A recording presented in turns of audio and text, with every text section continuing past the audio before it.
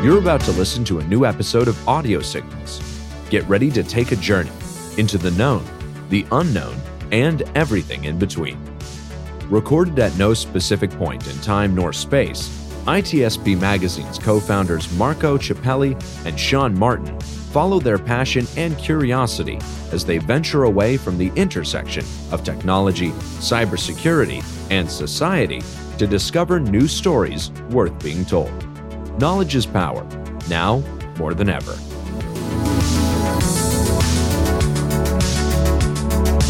Nintex is the global standard for business process management and automation.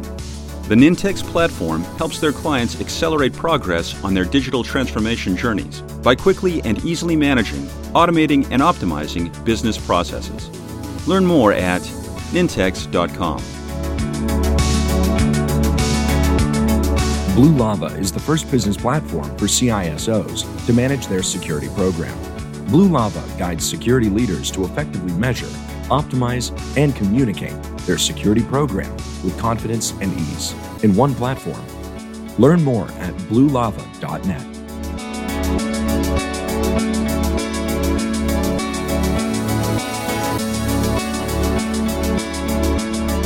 Marco, Sean, guess what I just bought? you bought the Metaverse. I didn't buy the Metaverse. I did buy a Gucci briefcase on the Ponte Vecchio. Did you see me that? Did you see me that? Yeah. It's an NFT one. An NFT? Yeah, and I'm in LA at the moment, so this was in the Metaverse. I didn't buy the whole Metaverse. I'm not that rich. Not yet. A few more podcasts, and then we'll. Apart from you being not there, was it a fake one already to start with? You bought from somebody in the street, or you actually bought it? Yeah, it was on a nice table. It looked like a nice tablecloth, and he didn't look too sketchy. I think it was a real Gucci. All right. I think you were dreaming, or maybe you were playing a game. I was playing a game. Yeah, because it wasn't real money that I gave him either. You know, who tricked who here? That's the question. I think that's what we're going to talk about right now, because this is an interesting conversation for Audio Signal, which is our new channel where we talk about whatever we like. It doesn't have to be cybersecurity. It doesn't have to be technology. But you know what? Most of the time we end up talking about technology. And today we're going to end up talking about blockchain in a way. We're going to talk about Metaverse, NFT, until the time is allowed for us, or whatever we have budget in terms of timing. I think we're not going to miss any opportunity to really go in a lot of different places, in a lot of different universe. I'm going to play a little game here with words. And but we're going to stay, Sean, into the gaming universe, which is something that we haven't really talked about yet. Let's play a game, Marco. Yeah? Let's play a game. And I'm going to invite two people to play with us. I think they're going to whip our tails in this game because they know everything, and we're just kind of floating around here in this space. Rafael Brown. Questions. That's right. Rafael Brown and Carey D'Souza, thanks for joining us today. Well, thank you for having us. Yeah, definitely. It's good to be here. Rafael and Carey, based on the blobbing that we've done so far, I mean, what's where do you want to go with that? I mean, what you want to go with Metaverse? Well, I want to hear who they are first. Yeah, because they have a history of some really cool things that will help shape both this conversation and the way people think about this conversation. Here's the game, Sean. As they introduce themselves, I want to hear what is the big passion that they have right now. Throw it in there. All as right. You introduce yourself, like, this is the thing that we really need to talk about right now. Gotcha. You go first, Raf. All right. So I'm a game designer, game developer. I've been making games professionally for the past 25 years. And I can remember, this will date me a little bit, as a kid going to see Tron in the movie theaters. And at a certain point looking at that and going, I want to be in that. I want to make that. A couple of years later, I think I read William Gibson's Neuromancer and said like I could see the connection, and then 1992, just after it came out, still in college, I read Snow Crash by Neil Stephenson, and like I could see that there's this consistent pattern, this notion of a world of information that was visualized. And I had always worked with computers as a kid. It was something that just kind of came naturally. And so as I got into games, and when games really went 3D, when we launched the commercial GPU in 1996, coming from a number of companies, we in the computing space looked at that, and I went from web to games, going, games are what I've kind of always done ever since Dungeons and Dragons as a kid. I understand how to visualize this, how to think about the user experience.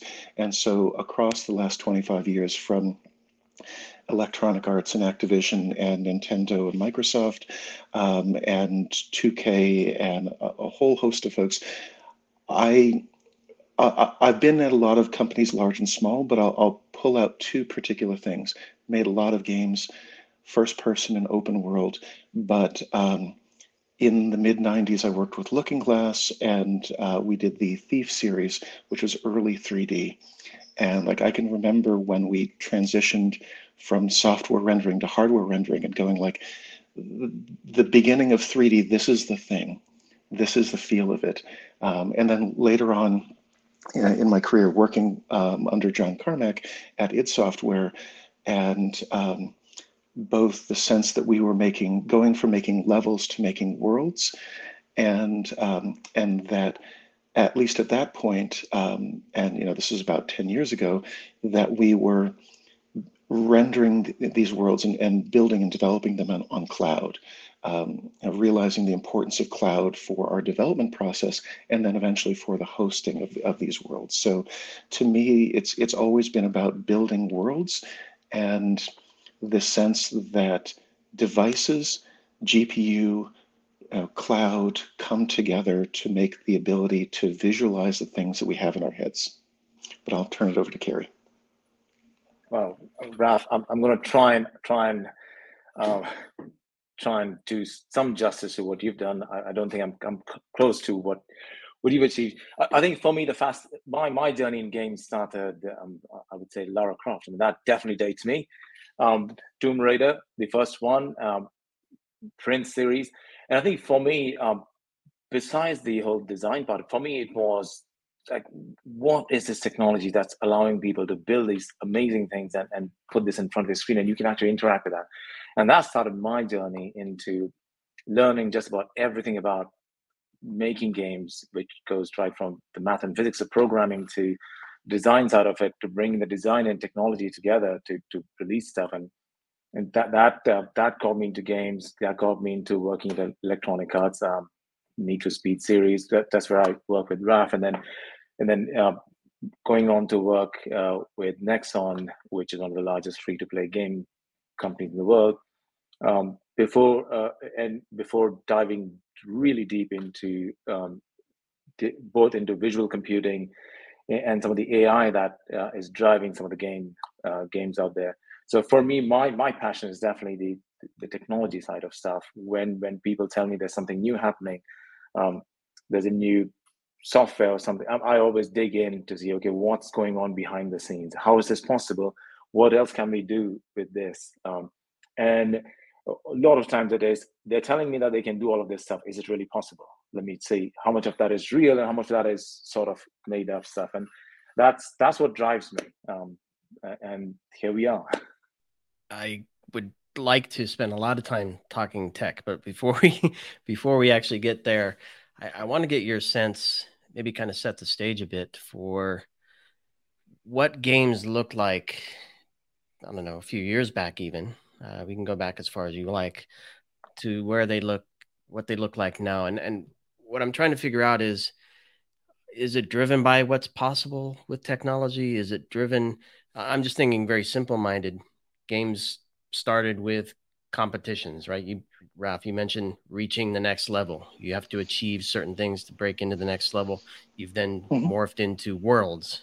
Some worlds you create, some worlds you live in. So I'm wondering how things have shifted from competing to achieving to maybe more experiential, and kind of what drives that? Is it tech? Is it the people? Is it the gaming? It's always the tech. So it's the people predicting and understanding what the tech can do now and what it can do in the next few years. So I'm very influenced by John Carmack, both because I worked under him for a couple of years and absorbed a great deal, but because I've always liked his perspective. Back when I was at Looking Glass and he was at id, I would read his .plan files. He was always very practical, as were, frankly, a handful of others like Micah Brash, who's now at Facebook Meta, Tim Sweeney. Games have always been about doing what is possible on the bleeding edge of tech, of knowing we can just barely do this thing, but over the next few years it'll get a little easier to do this thing. And so id Software was always good, and John was kind of, even though he was the lead programmer, he was always kind of the chief designer. There were other people who actually were designing, but John would basically say, this is what is possible with the engine right now. This is what we can do. And then the folks in design would go, okay, we can work within that. It's always important to start with, what can the hardware do? What can the software that can run on that hardware in terms of operating system and engine, what can they achieve? And then how can we illustrate that? Because the engine, the GPU, the display, these are the brushes that we paint with. But if you just go, what can you do? You end up halfway through going, oh, we can't actually ship that.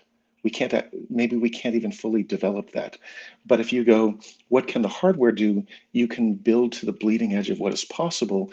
And if you keep following that, you go, oh, right, we see that we're on this journey, and iteratively, we can steadily go always a little bit further. And so I've been looking at that over the last 30 years.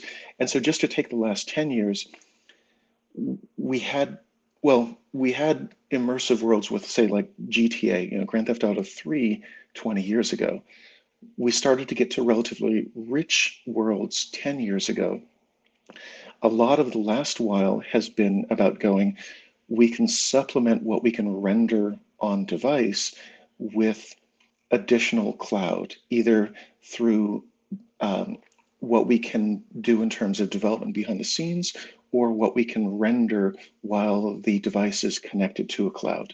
And so we're getting to the point of where we're having richer worlds. One of the biggest changes in the last while, frankly, was when Epic Games, Tim Sweeney and Fortnite basically said, hey, we're the biggest game in the world. This was back around 2018.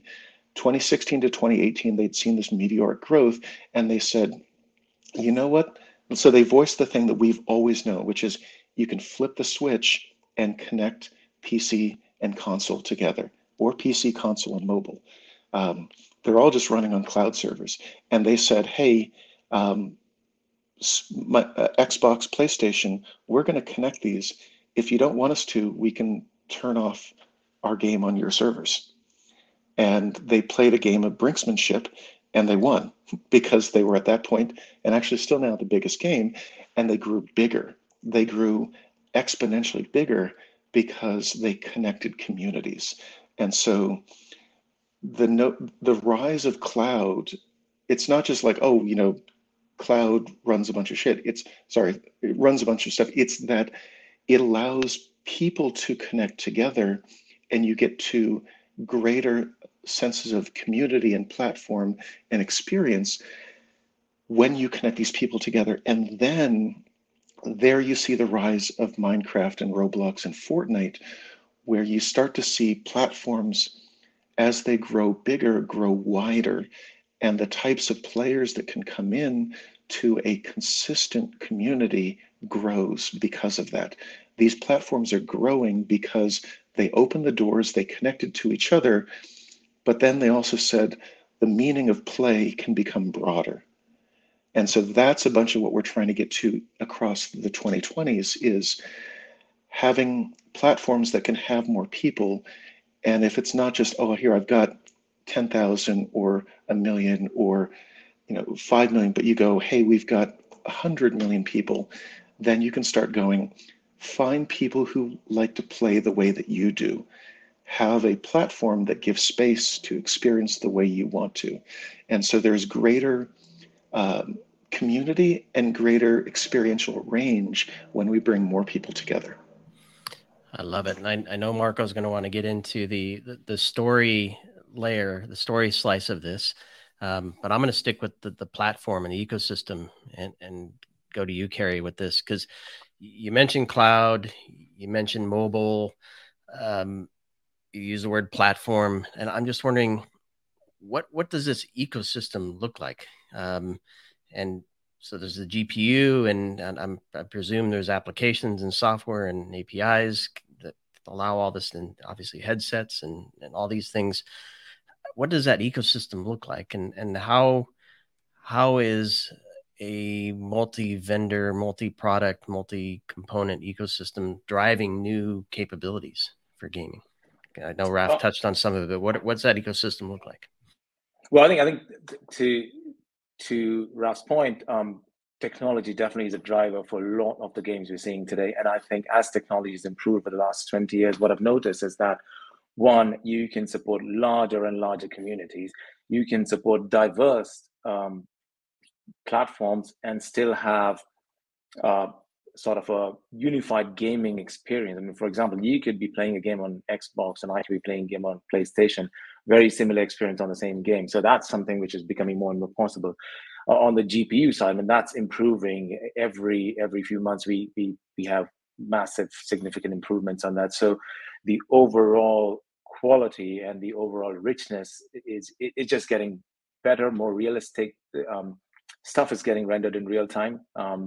You're getting sort of a unified, rich experience across platform, and thanks to the cloud and the connectivity. And so a person today can play. You could be playing on an Xbox, but somebody could literally compete with you potentially from a cell phone somewhere on the other side of the world. And for me, that's a fascinating bit, that you are no longer restricted by the limitations of just your local hardware. You can now basically connect from all sorts of hardware to go and play in this massive global playground and have a similar gaming experience. And that's getting better, faster. It's forcing designers to finally come up with design that actually can sort of push the hardware to its edge. And I think we've sort of reversed it in the last 10 years or so. Prior to that, the designers would always, we want to do all of these things, but you guys just don't have enough technology for us to get there. And I think the last 10 years, especially the last 3 to 4 years, we've seen it flip, and suddenly hardware it's become more specialized. You started seeing chipsets which are very specialized. So that's allowed people to harness more processing power for specific things. That has now allowed designers to go and design this fantastic, rich ecosystems, which was not possible. And also, I mean, if you look at a mobile phone right now, this thing is so powerful. I can get the same amount of processing that I could potentially 4 years ago get on a console. So you're getting extremely rich connected experiences on your hand, and that's the fascinating bit. And I think that's just going to get better and better with wearables coming into play. With games going through a full cycle of going from serious gaming to casual social gaming to back to serious gaming. Now people have suddenly realized that, okay, you want the might of a AAA game to build a really good, solid game. Nice. I'm thinking what you said, the answer, Rafael and Carey, like you're very strong about the fact that technology is driving. And me as a creative person, storytelling, advertising, telling story, for me is like, I agree, because the storytelling has always been there. It's part of who we are. It's almost like then there is the new technology that goes from us telling story orally, right? Back in the days, to the invention of writing, and then we go into radio, we go into the internet, and it's always been there, right? Like we don't even need to invent the story. And so when Rafael, you said starting to go from the level to the creating the universe. That's, I feel like the metaverse is the inevitable next step.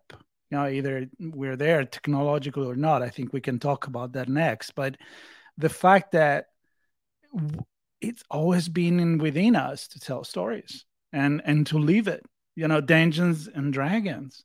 I mean, if you had, when you were a kid, a multiplayer platform to do that, wouldn't you have done that? Probably, yeah. I mean, you were doing it on paper, right? So tell me about this driver that, yeah, technology, of course, is important, but the storytelling. I mean, I'm thinking like movies, they've been the same thing. I mean, we always try to do more, and then finally CGI is there. Then finally you can see Avatar. Then finally, I don't know, maybe next we go into a movie ourselves. I don't know. Yeah. What's the limit there, Rafael? Yeah. Well, and that's the thing is that there's always a wide range of creative expression, and it's to figure out, what are the tools in front of us at the time, and then to paint things that people didn't think were possible. So, like, think about Pixar. Pixar, there's sometimes an illusion that, like, oh, Pixar will just come up with any story, especially if you look over their range. It's not that they go, oh, here we'll do any story. They go, okay, what story can we paint with these tools? What pieces of, can we do fur yet? Can we do realistic humans yet? Okay, hey, we're going to start with toys. We can't do people yet. We're going to focus on the toys. Okay, now we're going to start doing monsters or animals, insects before things with fur. They're very careful about what they can illustrate in order to show their story, but still within that, every story is touching. Every story is creative, and so that's the thing is with games. We've done the same sort of thing where we can go, okay, back in the 90s, we couldn't really do complex 3D worlds yet, so we would do levels, and we would kind of think of them as being the beginnings of worlds. But we knew how much we could do. We got into the 2000s, and there's a point where we started to have open worlds and we had MMOs, and the MMOs were more turn-based, and the open world games were more single player and offline. And it took about 15 years to combine those things. You do the pieces individually, and then you start to bring them together. And so Carey's very much right in that we've seen this acceleration, but it doesn't mean like, oh, now we're at the metaverse. We're still about halfway there. There's a point back before the pandemic at NVIDIA's 2019 GTC Graphics Technology Conference, where one of their directors was asked, like, hey, like, the technology is improving with leaps and bounds. How far are we before you can render anything? And he said, like, anything. Can you be more specific than anything? Like perfect realistic rendering of anything I know, you want to. Yeah, and it's kind of a silly question, but he's like, from like 1996 to 2019, we're about halfway there. He's like, we still have about 25 years before we can render anything. And so that's the thing, is like, people often go like, oh, but we're moving so fast, like we'll be there next year. The metaverse is just around the corner. Intel was talking recently about the work that would get to a 3D successor to the internet, and they're like, we need about 1,000 times current compute power. Now things are growing and we'll get there, but that's still 20 to 30 years away. And we don't know exactly how far, because we need to do stuff along the way to figure out what it will take to get there. And so it's like, we're doing games that 20 years ago, 30 years ago, we could only dream of. But, can I build a, like Dubai just recently announced, like, hey, we're going into the metaverse and we're going to have a digital twin of the city of Dubai that we're going to build out over the next few years. And I'm like, that's crazy. if the folks at Rockstar North wanted to do that with Grand Theft Auto, they can't do that, and they have a lot more experience than you do. Like, we can't build a full virtual city with 10 million people in it. We just can't do that. We're not there yet. You look at the fidelity and it's great compared to 10 years ago, but we've got so much work ahead of us. And so that's the thing, is like, to not get ahead of ourselves and say, hey, we're at a metaverse now. It's like, no, we're at peak gaming. We're at peak internet. We have things that we never could have thought before. And also, in that peak internet, we have streaming audio where everybody's, and streaming video where everybody's cutting their cords and going, I'm now going to consume media through something that probably has a plus at the end of it. So, we have greater access to content than we've ever had before. We're playing together and experiencing faster and easier and better across a greater range of devices. And most of that is due to everybody kind of taking on and learning what Netflix and Amazon and Microsoft and Google had figured out, which was put everything on cloud arrays and make it easily accessible and let you access it from any device. I'm talking to you guys on an iPad now, and that is just as valid for connecting in as, Carey's probably on his laptop. The cloud doesn't care what device you are. It's just a particular iterative slice of the internet. And so we're learning to connect these things in better, but we have so much work to go. Can I make a digital twin of a city, or can everyone be on the internet? Like, if we tried to put everyone who's on the internet into 3D, the internet would crash immediately. We can't. When I envision a successor to the internet, I go, hey, for the most part, when I play a multiplayer game, it can probably handle 32 players that are each represented in terms of network traffic by 1 point each. And I go, hey, can I have one player represented by 32 points so we have good tracking for a person? And can I have 10,000 people and they're all in a stadium and I can see 10,000 other people all represented by 32 points? We can't do that.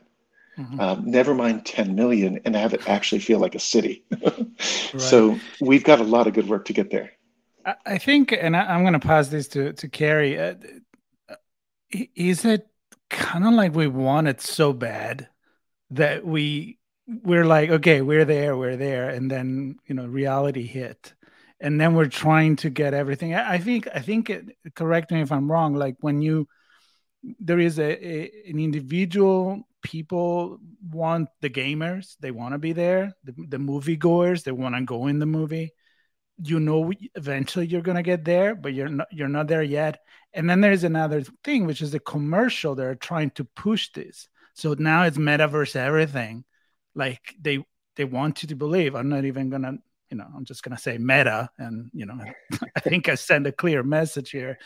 And then they want to throw in there the blockchain. They want to throw in there the NFTs and everything. So I don't know. What's your take on this? I mean, are we eluding ourselves that now we're there? I mean, we know already from Rafael we're not, but what's your point?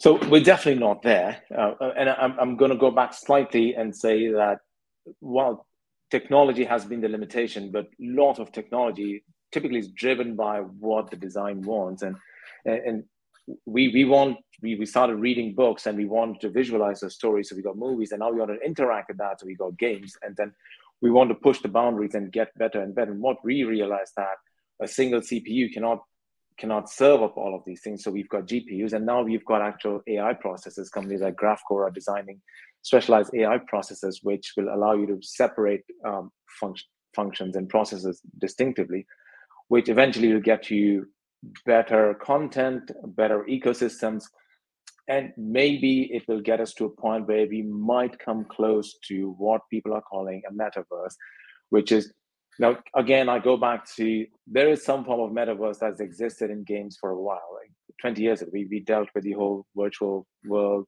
going in, and some of it was fairly immersive too.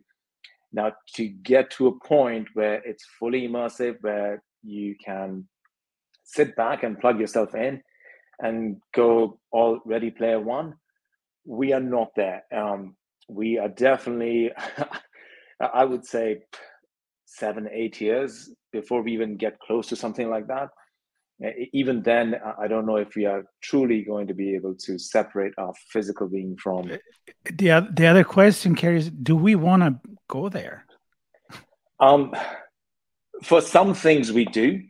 I think there is absolute uses for some stuff, and I'm talking about, hey, do you want to experience? I mean, for example, if you want to experience something which is sort of dangerous, for jumping out of a plane, skydiving, and you really want to experience it, and you want to see what happens if your parachute does not open. You don't want that experience in real life. I'd rather do that.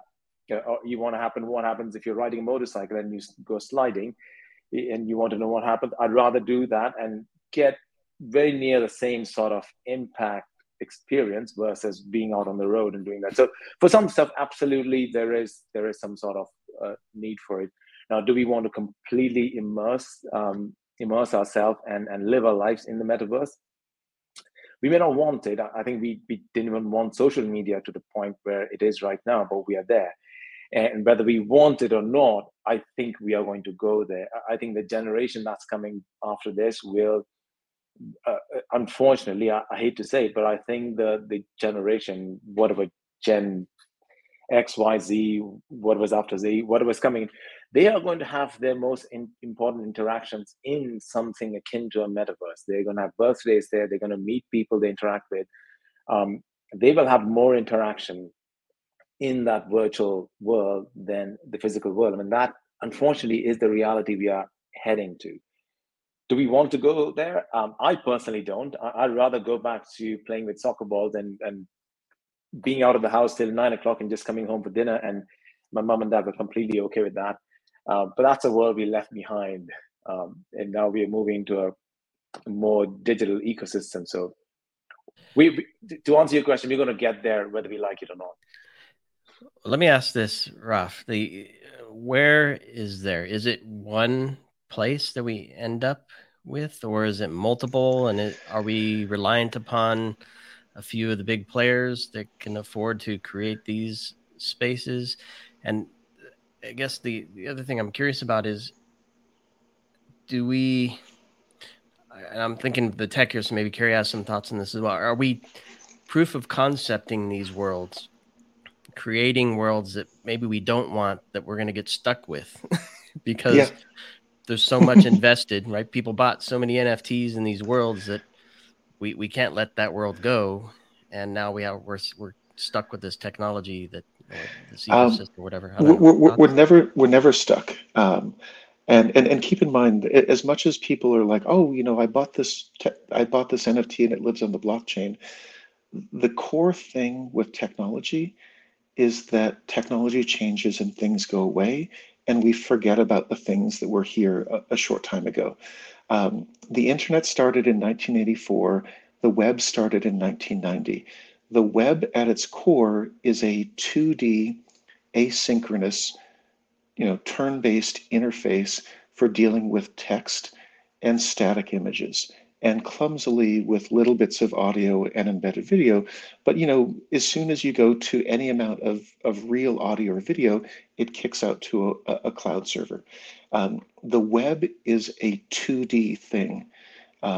We will eventually replace the internet and the web.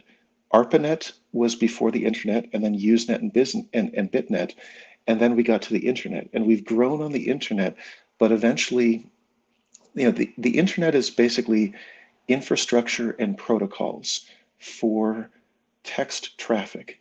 We will go, and it's clumsily handled, other things stacked on top of that.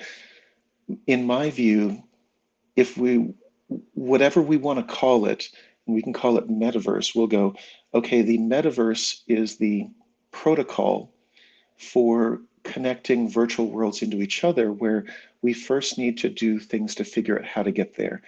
Eventually, if we want to get to a metaverse that exists on a metanet infrastructure that is more capable of handling that traffic, then we will first need to, over the next 10 to 20 years, build, think of it as like experiments and exemplars. To try to get towards that, we will have to build basically prototypes and precursors and go, does this work? Or is this safe enough? Does this protect our privacy? Did certain internet advertising companies mine our biometric data? Do we want that or not? We've got to understand how much our identity is worth, how we want to project our identity, and even things where we set up an identity. Can people have multiple identities? When they set up a representation of themselves, should that always be exactly how you look? Can you represent yourself as how you want to be, how people perceive you as you aspire to be, or as you think you are? Letting people create their identity online, authenticating it, setting it up so that maybe people have different identities for different worlds, but we are not yet at a metaverse that is connected from multiple worlds. What we first need to do is grow these worlds robustly and figure out in these individual spaces how to feel, how to interact, how to navigate each other, how to curate and moderate and make a safe space collectively where we are not being abused by others or exploited by corporations. And it's good that we have a couple of decades to figure that out, rather than boom, the metaverse is here and we're screwed and it's a dystopia like William Gibson and Neil Stephenson have written about, because we didn't learn along the way. Now is the time to learn and to protect ourselves and each other, so that if we're going to go online even more as a society, we don't do it badly. And Carey, thanks for all of that, Ralph. And I guess my main concern, and Carey, you touched on this a little bit earlier, but let's say you said the technology goes away and we forget about it.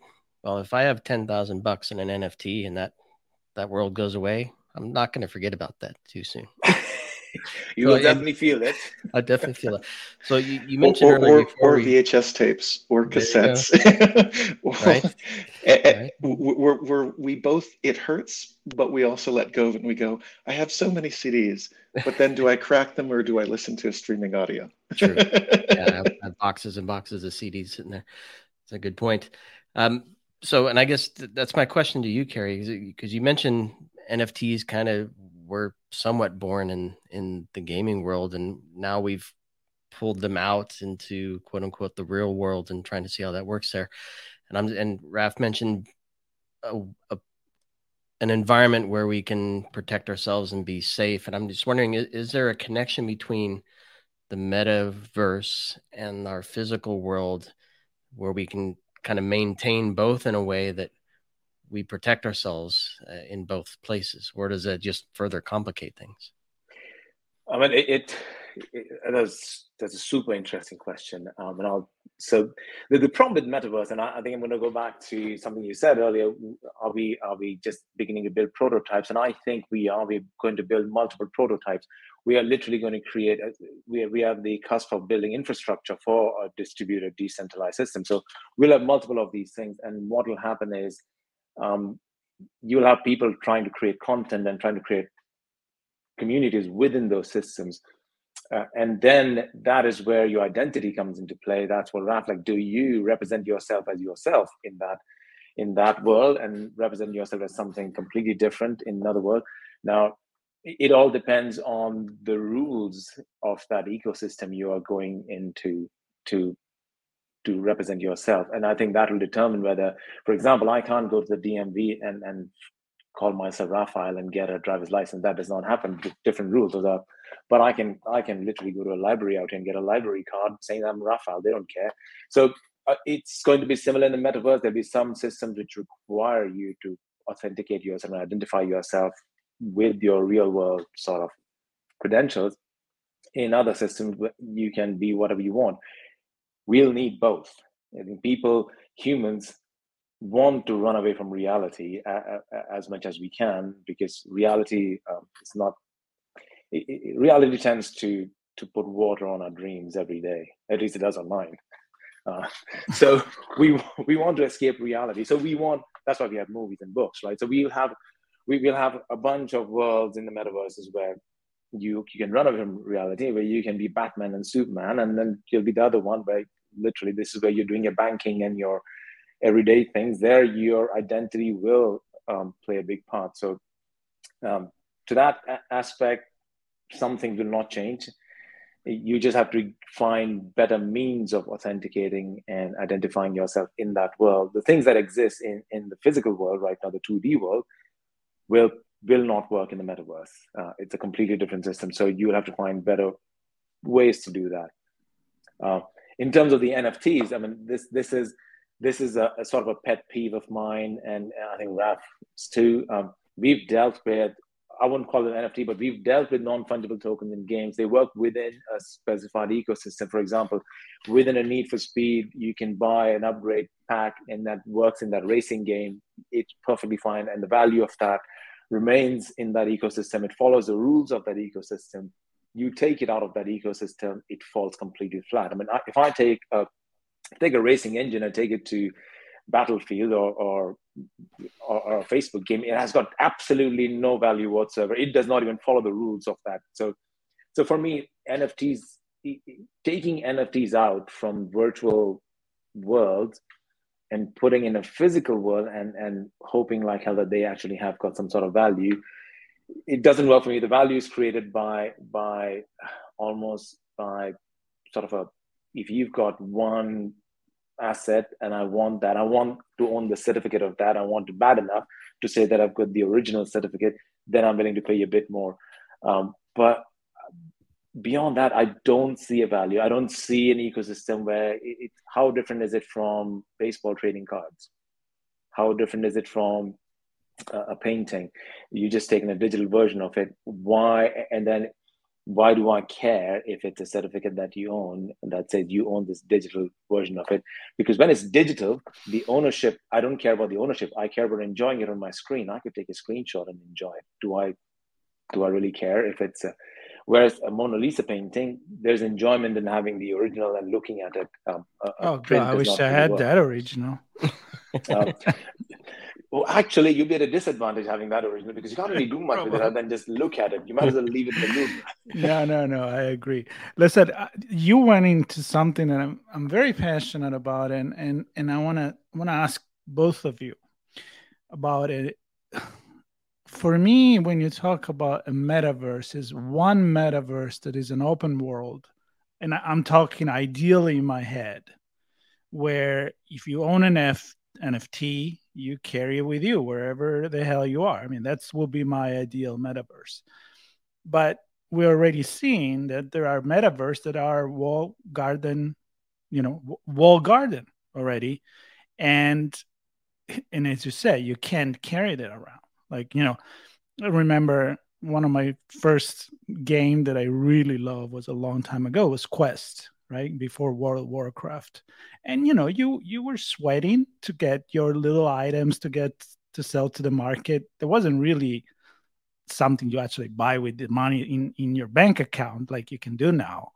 But once you had it, you're attached to it, like if it's a real physical object, right? So apart from that NFT, can you consider a metaverse when you're actually not allowed to go somewhere else? So is the metaverse by definition one open space, or can it be many multiple spaces? Probably going to be. Both of you. I'd say I would treat the metaverse. I mean, if you're looking at a metaverse, and the way I envision it is this: there is going to be potentially a global universe, and within which smaller sort of world will exist, and which will have some common rules that you have to follow to exist in that. And beyond that, you have like subsets, so almost like countries or planets within the ecosystem. And then some planets you can have life on, the other planets are just there for us to look at in the evening and pretend we know. That's what I imagine. Yeah, in my head. And then you'll have sort of large metaverses like the planet Earth, and then you'll have sort of different segments in that which will have their own ecosystems and rules.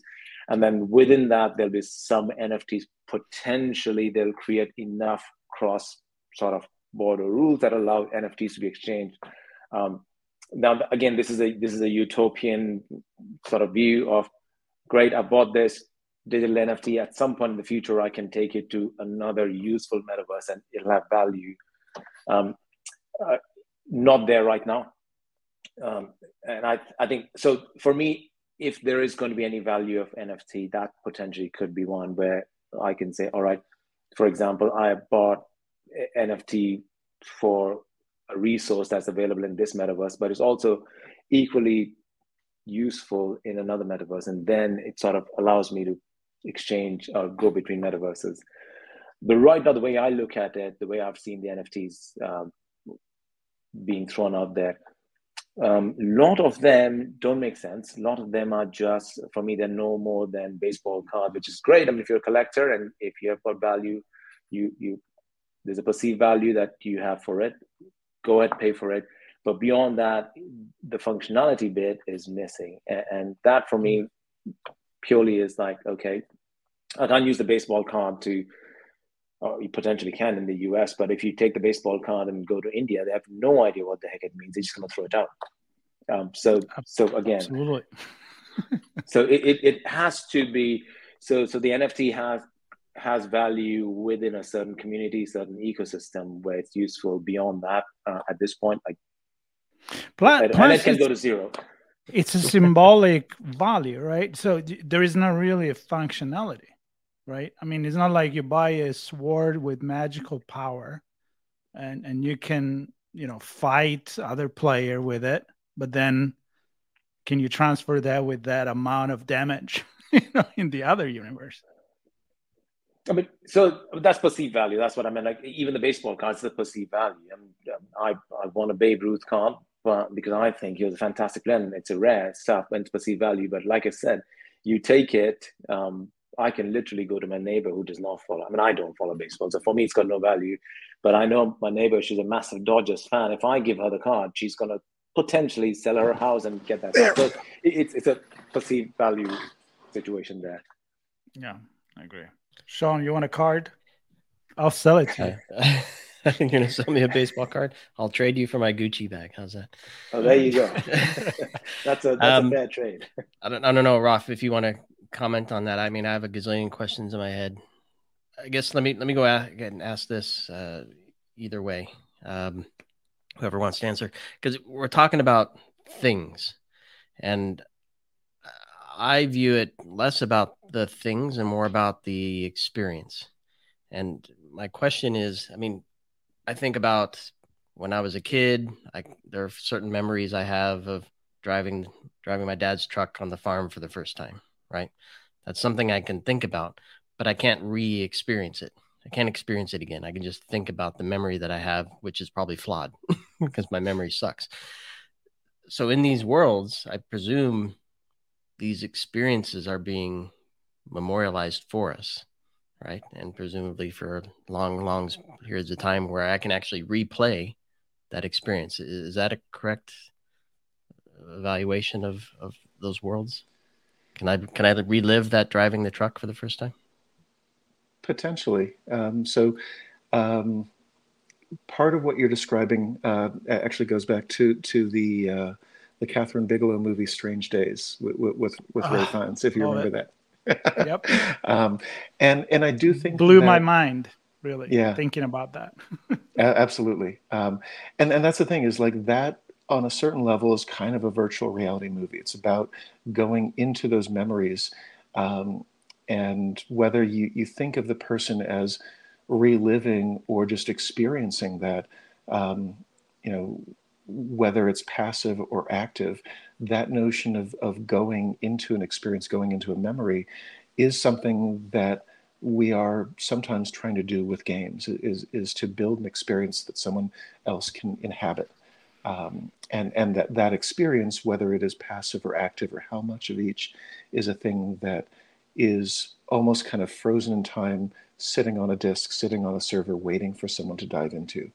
And oftentimes we're thinking about how to expand that. Like I can literally remember back to when I was at Looking Glass in Boston, doing early 3D and thinking about going into a theater and going, wouldn't it be great if when people went into a theater, they would all go into a virtual experience together, that we could inhabit a movie together, whatever that means. And you could take that 10 different directions.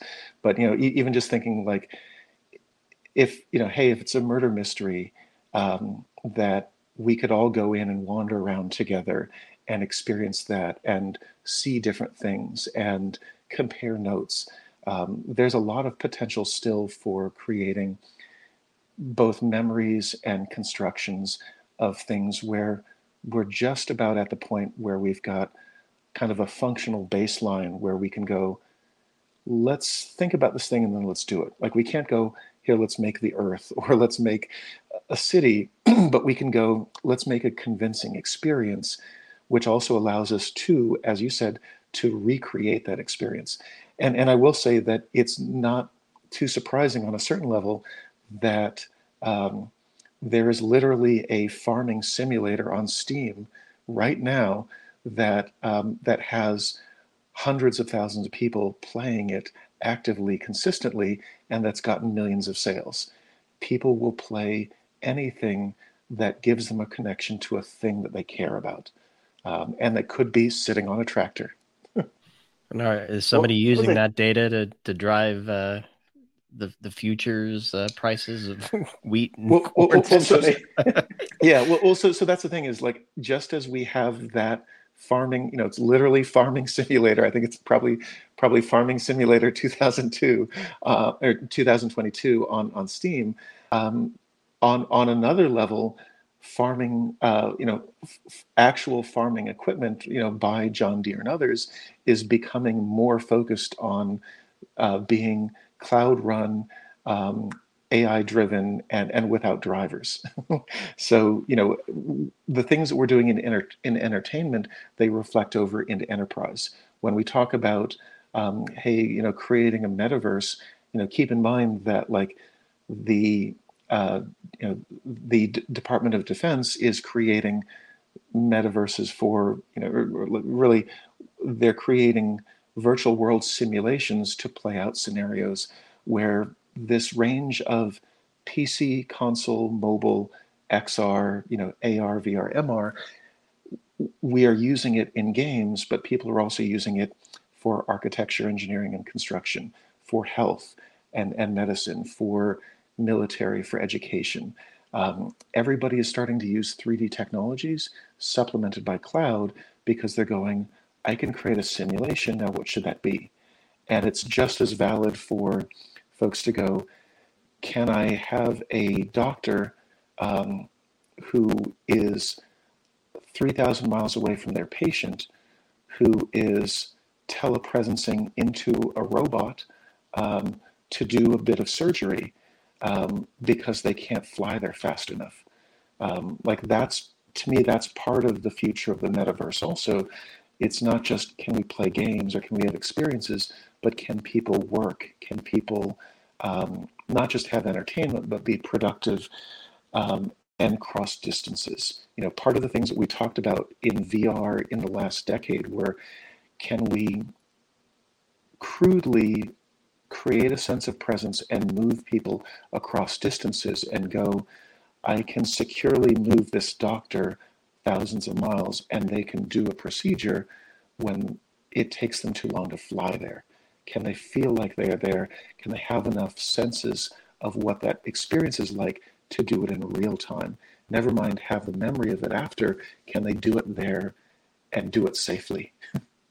And as I think the three of us probably could hear, but not you, Raf. I don't know if you're on a headset. Maybe if it's a Bluetooth headset, the battery might be running because there's a little crackle there. Yeah. Oh yeah, yeah. Sorry, my Bluetooth actually died and it's charging now, and so I'm on. Oh, okay. Well, my theory was wrong then, because I was going to say none of this is going to work if we can't power it all. Yeah, and that's an interesting metaverse concept. that I was just thinking about. You could have metaverse dates, and you could sell NFTs for that, and you could potentially say, "Hey, if you want to have a date with me, that's you can have meetings with people, secret meetings in the metaverse somewhere, and then go meet them and have." So there's an application for the metaverse where you can do that. I think that's gonna be my answer when people are talking to me and I'm looking blankly into space. I'm in a meeting somewhere in the metaverse.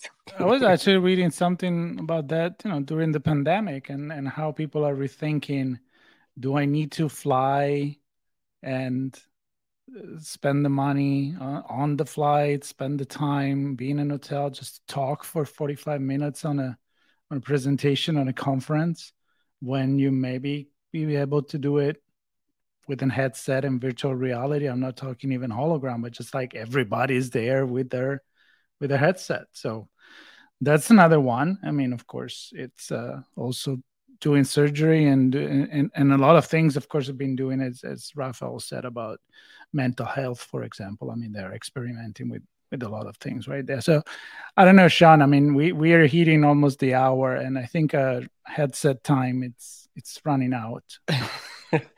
Yeah, I with every point and everything that both Carey and Rafael say, it drums up 10 more questions, and none of them are easy for me to ask, let alone answer, I'm sure.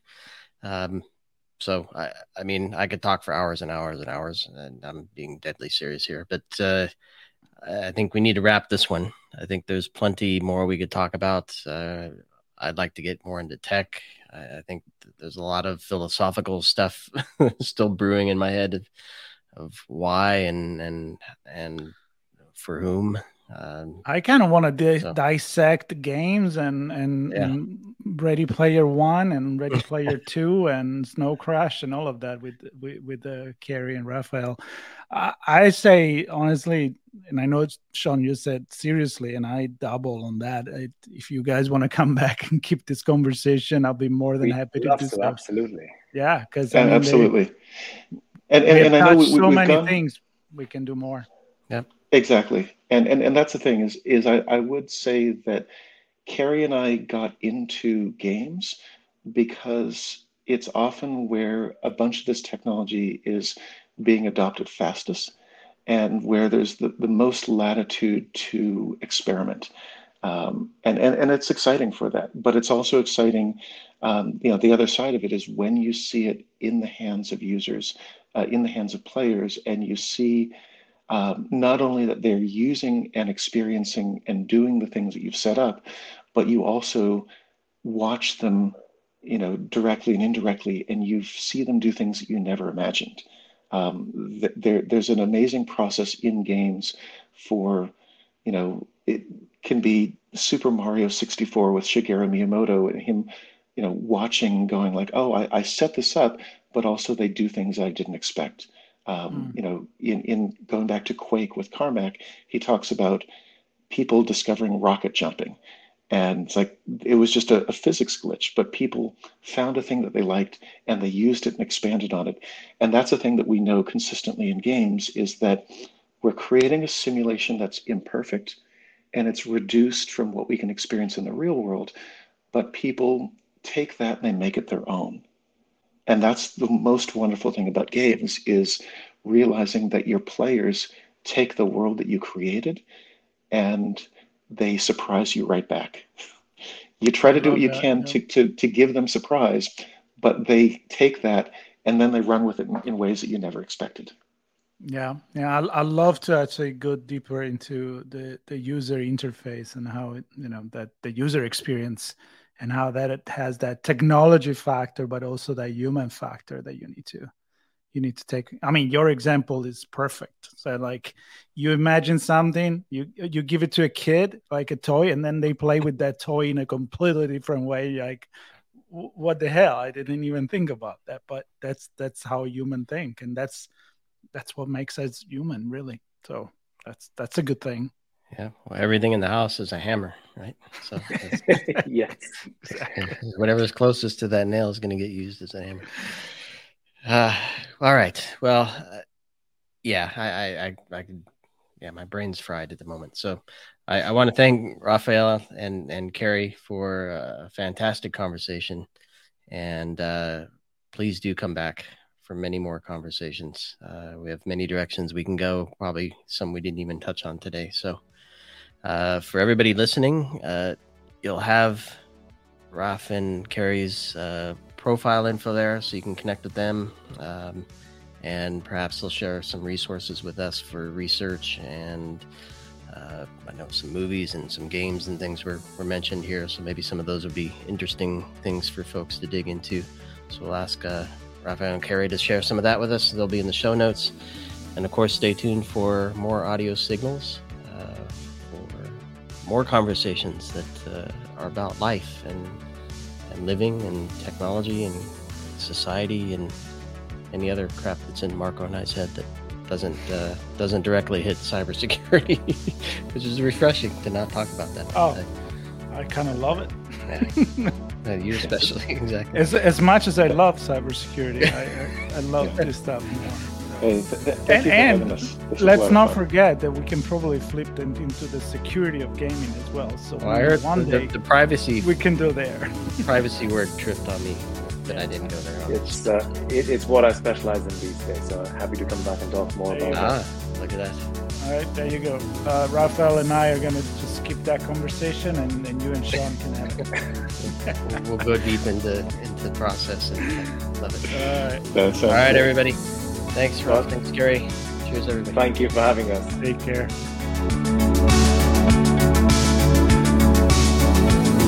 Blue Lava is the first business platform for CISOs to manage their security program.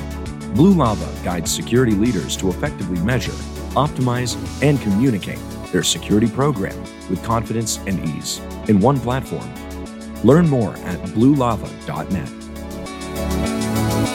Nintex is the global standard for business process management and automation. The Nintex platform helps their clients accelerate progress on their digital transformation journeys by quickly and easily managing, automating, and optimizing business processes. Learn more at nintex.com. We hope you enjoyed this episode of Audio Signals. If you learned something new and this podcast made you think, then share itspmagazine.com with your friends, family, and colleagues. If you represent a company and wish to associate your brand with our conversations, sponsor one or more of our podcast channels. We hope you will come back for more stories and follow us on our journey.